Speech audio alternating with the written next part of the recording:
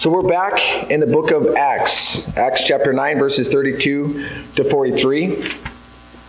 And we've been looking with the life of Saul, later to become Paul. Now we're going back to Peter. But before we do, I'm kind of curious. You think about life in every organization, every sport, any production, whether it's music or drama, you find that there are major roles and there are minor roles, right? The people who play the major roles obviously get the more attention. The starting quarterback gets more attention than the backup kicker, right? He's more well known. The CEO of a company is going to get more attention than the janitor. The main actor in a TV show is going to get more recognition than the walk-on that becomes part of the show. I have an uncle who you guys don't know. I mean, anybody here ever seen The Walking Dead? Me neither, okay? But it's a series that's been probably going on for several years, and there's main people in this, and I'm sure that people who follow that show would know who those main people are, but they would not know who my uncle is. In Spokane, a couple years ago, he was an extra. He got all uglified like a dead person and was walking through Spokane, and he made it onto his TV show as one of those guys. But he's an unknown. I don't think he got paid anything. I think it's like, here's your opportunity to be part of TV, take it or leave it. And so he took it. So the person who does the main role is a person who's going to get all the attention. And that's kind of how it seems to be in ministry. The people who do the major roles are the people who get the most attention, right? And we're going to be looking at that today and how that happens in ministry. Ministry, the Greek word, I'm not going to try to say it, but it means to serve or to serve as a slave. And it's being used and showing service to God on behalf of other people in His name. So we look at Peter. We're going to look at a guy who was major in ministry. He was a big, well-known name, and so he gets a lot of the attention. In this passage we're going to look at today, Acts chapter 9, verses 32 to 43, we're going to find two different ministry examples that Peter finds himself in. The first is he heals a guy by the name of Aeneas. And let me read this for you. It says, as Peter traveled about the country, he went to visit the saints in Lydia, where he found a man named Aeneas, a paralytic who had been bedridden for 8 years. Aeneas, Peter said to him, Jesus Christ heals you. Get up and take your mat. Immediately, Aeneas got up, and all those who lived in Lydia and Sharon saw him, and they turned to the Lord. Peter is one of the most well-known characters of the New Testament. When it comes to the disciples, guess whose name is listed first in the Bible when it's listing off all the disciples? Peter. He shows up the most of all the disciples. He is the most experienced. Peter is a guy who's walked on the water. Peter is a guy who has been invited as one of three main disciples who got to go with Jesus on special occasions, such as healing someone whose daughter risen from the dead. I mean, he was there when that happened, when Jesus did that. He was the guy who took his foot, stuck it right in his mouth. He makes his bold claim that Jesus, I'm not going to let you go die for your faith. But exactly when the opportunity comes to stand up for Jesus, what does he do? He goes running away like a scared kid when Jesus is getting hauled away. And then he denies Jesus 3 times. But everybody knows Peter. When you look through the Bible, you find that there's 12 disciples, but you don't hear very much about many of them. There's a couple of them that you hear about, but most of them you have to hear through the history grapevine in order to find out what they actually did. Peter's a guy who shows up a couple more times in the book of Acts, a couple other books of the Bible, and even writes his own, 1st and 2nd Peter, that we find. In chapter 8, it says that he was the guy who went with John, who went to Samaria. Remember when Simon, the sorcerer, saw Peter and John, they were laying their hands on people and giving them the Holy Spirit? Just recognize that Peter was one of those 2 people. So this guy is a major player in the New Testament, and there's far more about him than anybody else. And now he's going through the countryside, and he's encouraging the churches of people who have scattered since the persecution in Jerusalem. And he's a main person there. And in his travels, he comes across a guy by the name of Aeneas, a guy who was a paralytic, a guy who couldn't get up to save his life. His body does not work for whatever reason. Was it a sickness? Did he fall off a roof? Was it, did he get attacked by somebody? We don't know, but here's a guy who's out of commission and he needs help. He's just stuck there laying on a mat. And Peter says to this guy, Jesus Christ heals you. Get up and take your mat and get out of here. What would you call that? I'd call that a pretty major miracle. I mean, there's people that we know and love, but we don't have that ability to go to Jan Stickney or Lamar or my wife, and say, here's something, and you just are better, right? So you see this happening, it's a big deal. And Peter is the guy who's getting to say these words, and God is working through him to be able to heal Aeneas. This is a big deal. Well, news of this travels very, very quickly. And we find that it travels all around the area. And if you can see this, right here is where he heals this guy by the name of Aeneas. And news travels all the way along here. And so he gets his opportunity to do his second major miracle in a couple of days, which is to heal someone from the dead. So he just goes on this little path from here to here in order to do this. So his second miracle that he does was he revives or raises Tabitha from the dead. It says in Joppa there was a disciple named Tabitha, which when translated is Dorcas. We talked about that in Sunday school back early this year and had a lot of fun with that name, Dorcas. It says about that time she became sick and she died. Her body was washed and placed in an upstairs room. Lydda was near Joppa, as you were able to see. It says, but when the disciples heard that Peter was in Lydia, they sent 2 men to him and said, please come at once. We have this person who we love. We want you to see what you can do to help her.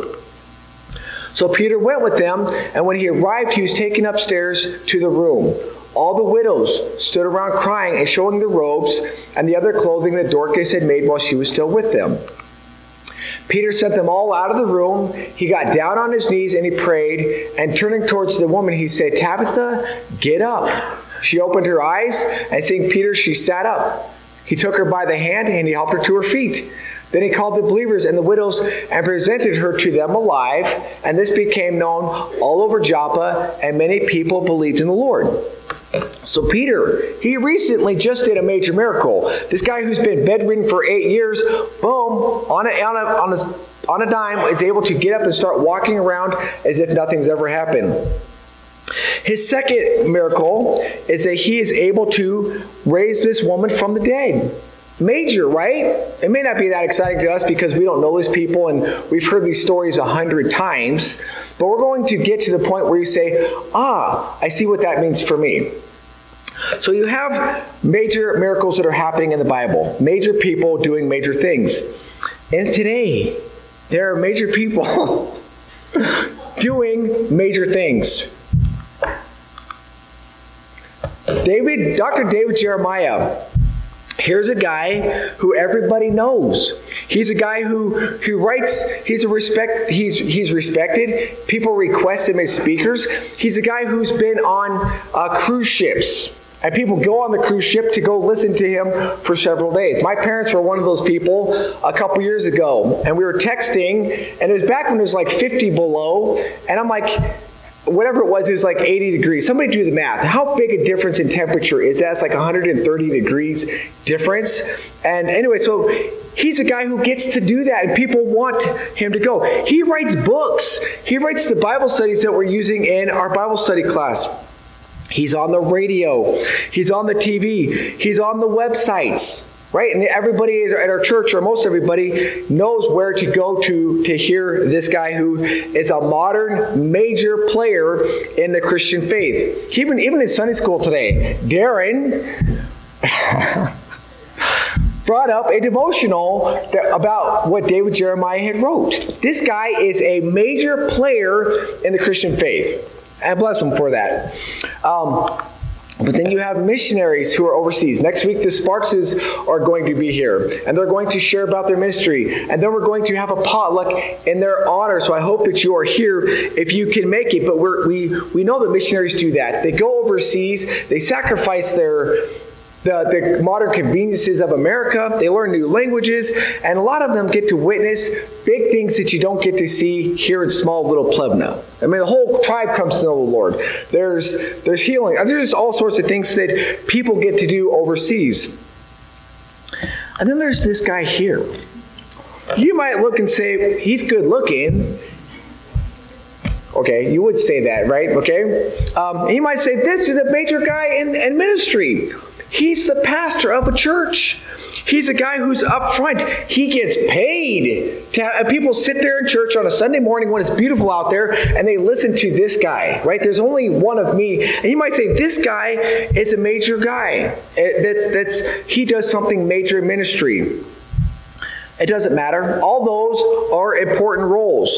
And a lot of pastors, a lot of missionaries, a lot of speakers like David Jeremiah get put up on these big pedestals, and people practically worship them because they are just that good. They're just that amazing, and they have a part to play. But they don't have the only part to play. You might be saying that, I don't fit into that category. I don't get up at night. I don't preach.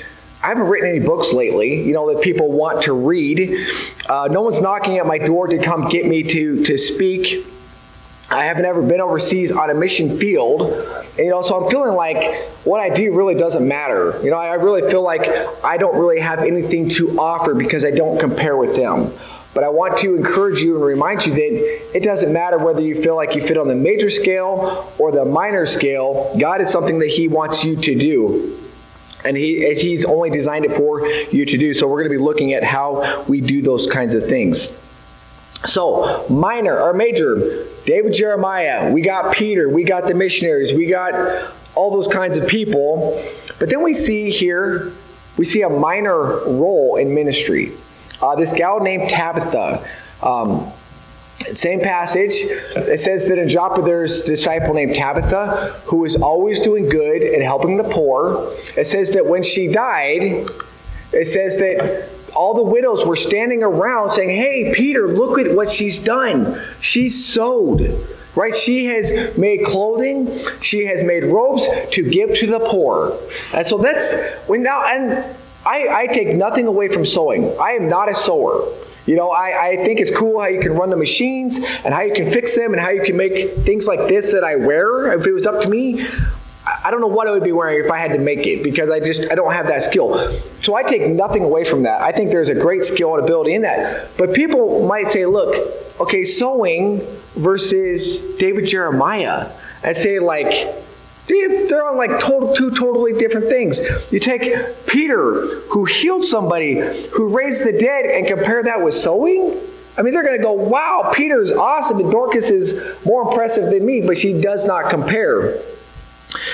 But Dorcas was doing what God designed her to do. She was doing exactly what she was supposed to. It says she was a disciple. She was a follower of Jesus. She stayed where she was at, but she believed in Jesus, and her life demonstrated it by the fact that she was making these items of clothing, and she was always doing good and helping the poor. She was probably a widow. I mean, that's my assumption, since she's standing around. I mean, they're dead, but there's a bunch of widows around saying, hey, look what she did. But her ministry was always to do good and help the poor and make these garments for people to wear. By comparison, it really doesn't seem to compare at all. But I'm here to tell you that I believe God is exactly happy with Peter, the exact same as much as He is with Dorcas. They're not doing the same things, but they're doing the full measure of what they can do with the talent and ability that God gave them. And so God says, I'm equally happy with Peter raising the dead as I am with Dorcas, who is willing to always serve and help the poor. You might find yourself feeling in that situation where you don't compare. I don't feel like I'm as good as David Jeremiah. I don't feel like I don't get the experiences of somebody overseas. I can't raise the dead. I can't do all these kinds of things and feel like you don't add up because you can't do the same amount. You know, I feel like compared to David Jeremiah, I'm a wannabe preacher. And I'm not looking for anybody to say, oh, no, you're good or stuff like that. That's how I feel. I feel like, why would you sit here and listen to me when you have that? I mean, that's just my own personal thinking. I don't get asked to be a guest speaker. I'm not on the radio. I'm only online. Do you know why I'm online? Because no one puts me online. Do you know how many followers or people who, I guess it's called followers, that the church website has? It has 33. Do you know who has 142? Noah. He reminds me. I started watching it going up, and when it was about the same, it was fun. But now it's like 33 to 142. It's completely different. So I know how it feels to compare yourself to somebody and say, I'm on a losing end here. I'm minor compared to somebody so major. But that's not what we're supposed to do. We are not supposed to compare ourselves with each other. We're supposed to take the talent and ability God gave us, where He gave it to us at, and use it the best that we can for Him. And I'm sorry if you don't feel like you measure up, because God blessed you with something and He wants you to do it to the best that you can. Tabitha just sewed clothes. Peter preached and 3,000 people got saved. Peter healed the sick. Peter raised the dead. And by comparison, it doesn't compare, but God has blessed them both with the abilities that they have. So now we have the major. We have Peter, about as good as it gets. And then you have Tabitha, which is good, but it doesn't compare. And I want to go away from there and say, point number 3, what about me in ministry? Which means you. Everybody can say me. Let's everybody just try it. Say me. Me. So me in ministry. There's a lot of passages in Scripture that talk about spiritual gifts. And I bring this up because Peter had a spiritual gift. Maybe multiple spiritual gifts. But he had that gift. Why? Was it because he was such a good fisherman? Was it because he was a guy? No, he only has those gifts because God looked and said, Peter, I want you to have this gift. I want you to be able to do that. And so he was able to do that. Before we go a little bit farther, I need 5 kid volunteers. I need 5 kid volunteers. Please don't make me stand up here by myself. I need 5 kid volunteers. Okay, I got 3. I need 2 more. Come on, Victoria. No? I'm not moving on until I get 2 more.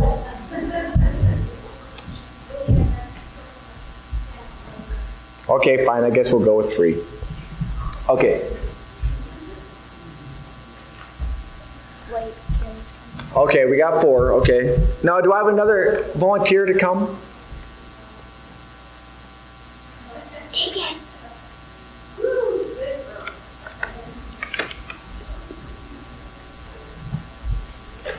Okay, now we have too many. No, it's not. Okay, all right, here you go. Take this. Don't open it, please. Don't open it. Okay, who wants it? Someone's got to reach out to it. Okay, sorry, thank you for coming up. I'll give you something. Anyway, have an airhead for that. Okay, this is really tough work, isn't it? Okay, and I'll let you. You can pick out 3 pieces of candy. Okay? No? Okay, well here, this will work just fine. Take this. Okay, you can do the same thing they're going to do. Okay, I want you to go walk up to somebody that you know or you don't know, and I want you to give the water to that person. You keep the candy, but give the water to them. And you can keep that candy, or you can give it to somebody. Your choice.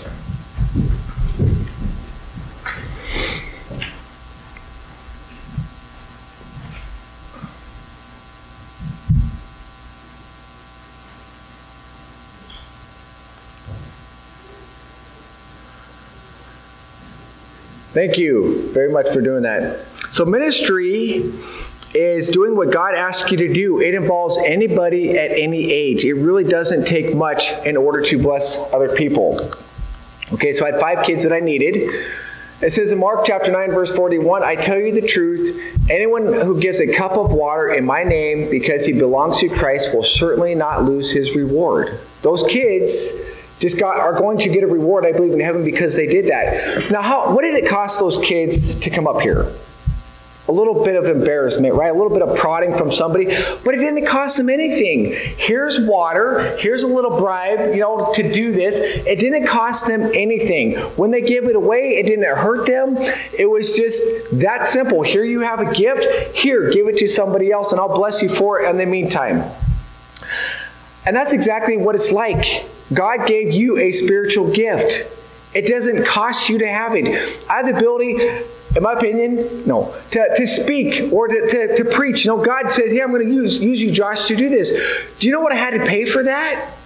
Nothing. I didn't have to pay anything for that. God just says, look, here's a guy who's willing. I want him to have this gift, and I want him to use it in Pleasanton, Montana. And so I do that. But I didn't ask for it. I didn't have to bribe. I didn't have to cry for it. He just says, here's a gift.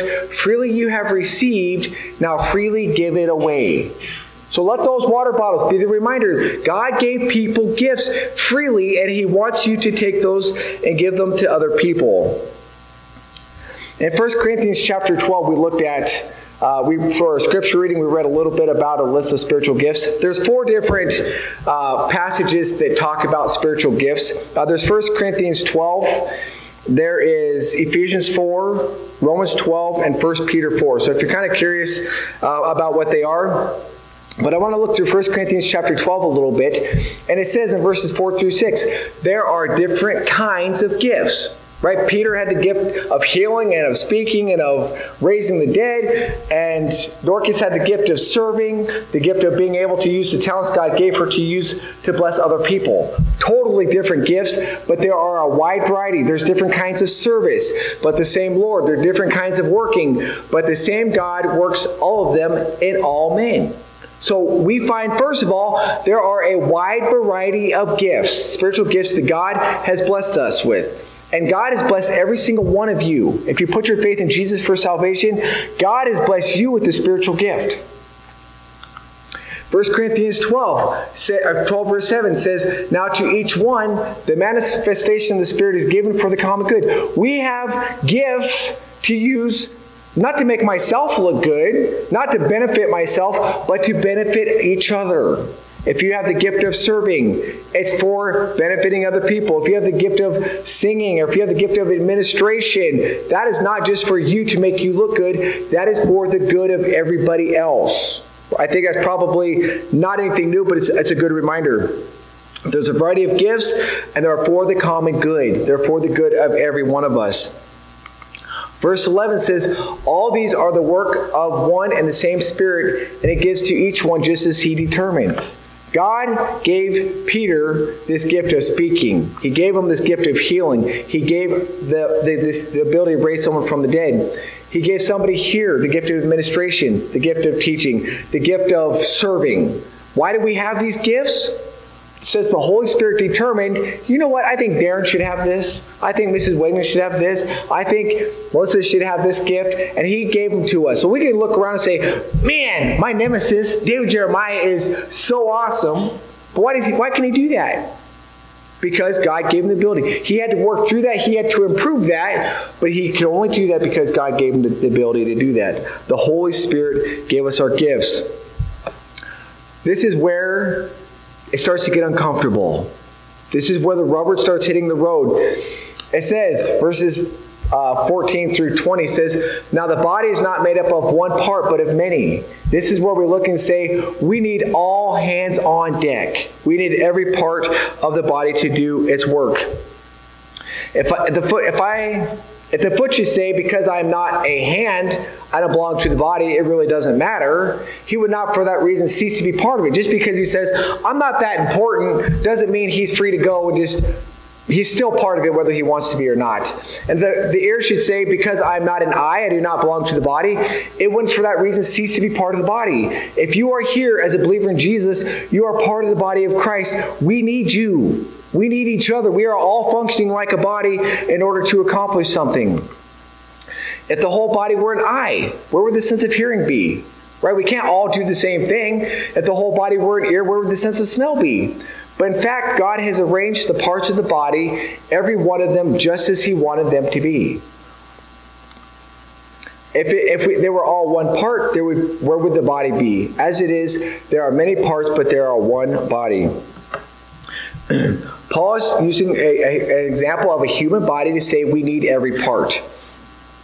Now, I am not a complete human. I mean, I'm a human, but I'm not a complete fool. I don't have every part that I was born with. Besides missing teeth, my gallbladder is gone, right? But I don't notice that it's not there. I mean, maybe recently I have some issues that are related to that. I don't know. But it really doesn't, it disappeared, and it doesn't affect my life. But if my hand gets cut off, good thing I know how to use my right hand a little bit, because I'm going to be lacking something. If my foot gets cut off, or if I lose an eye, all of a sudden I'm going to struggle.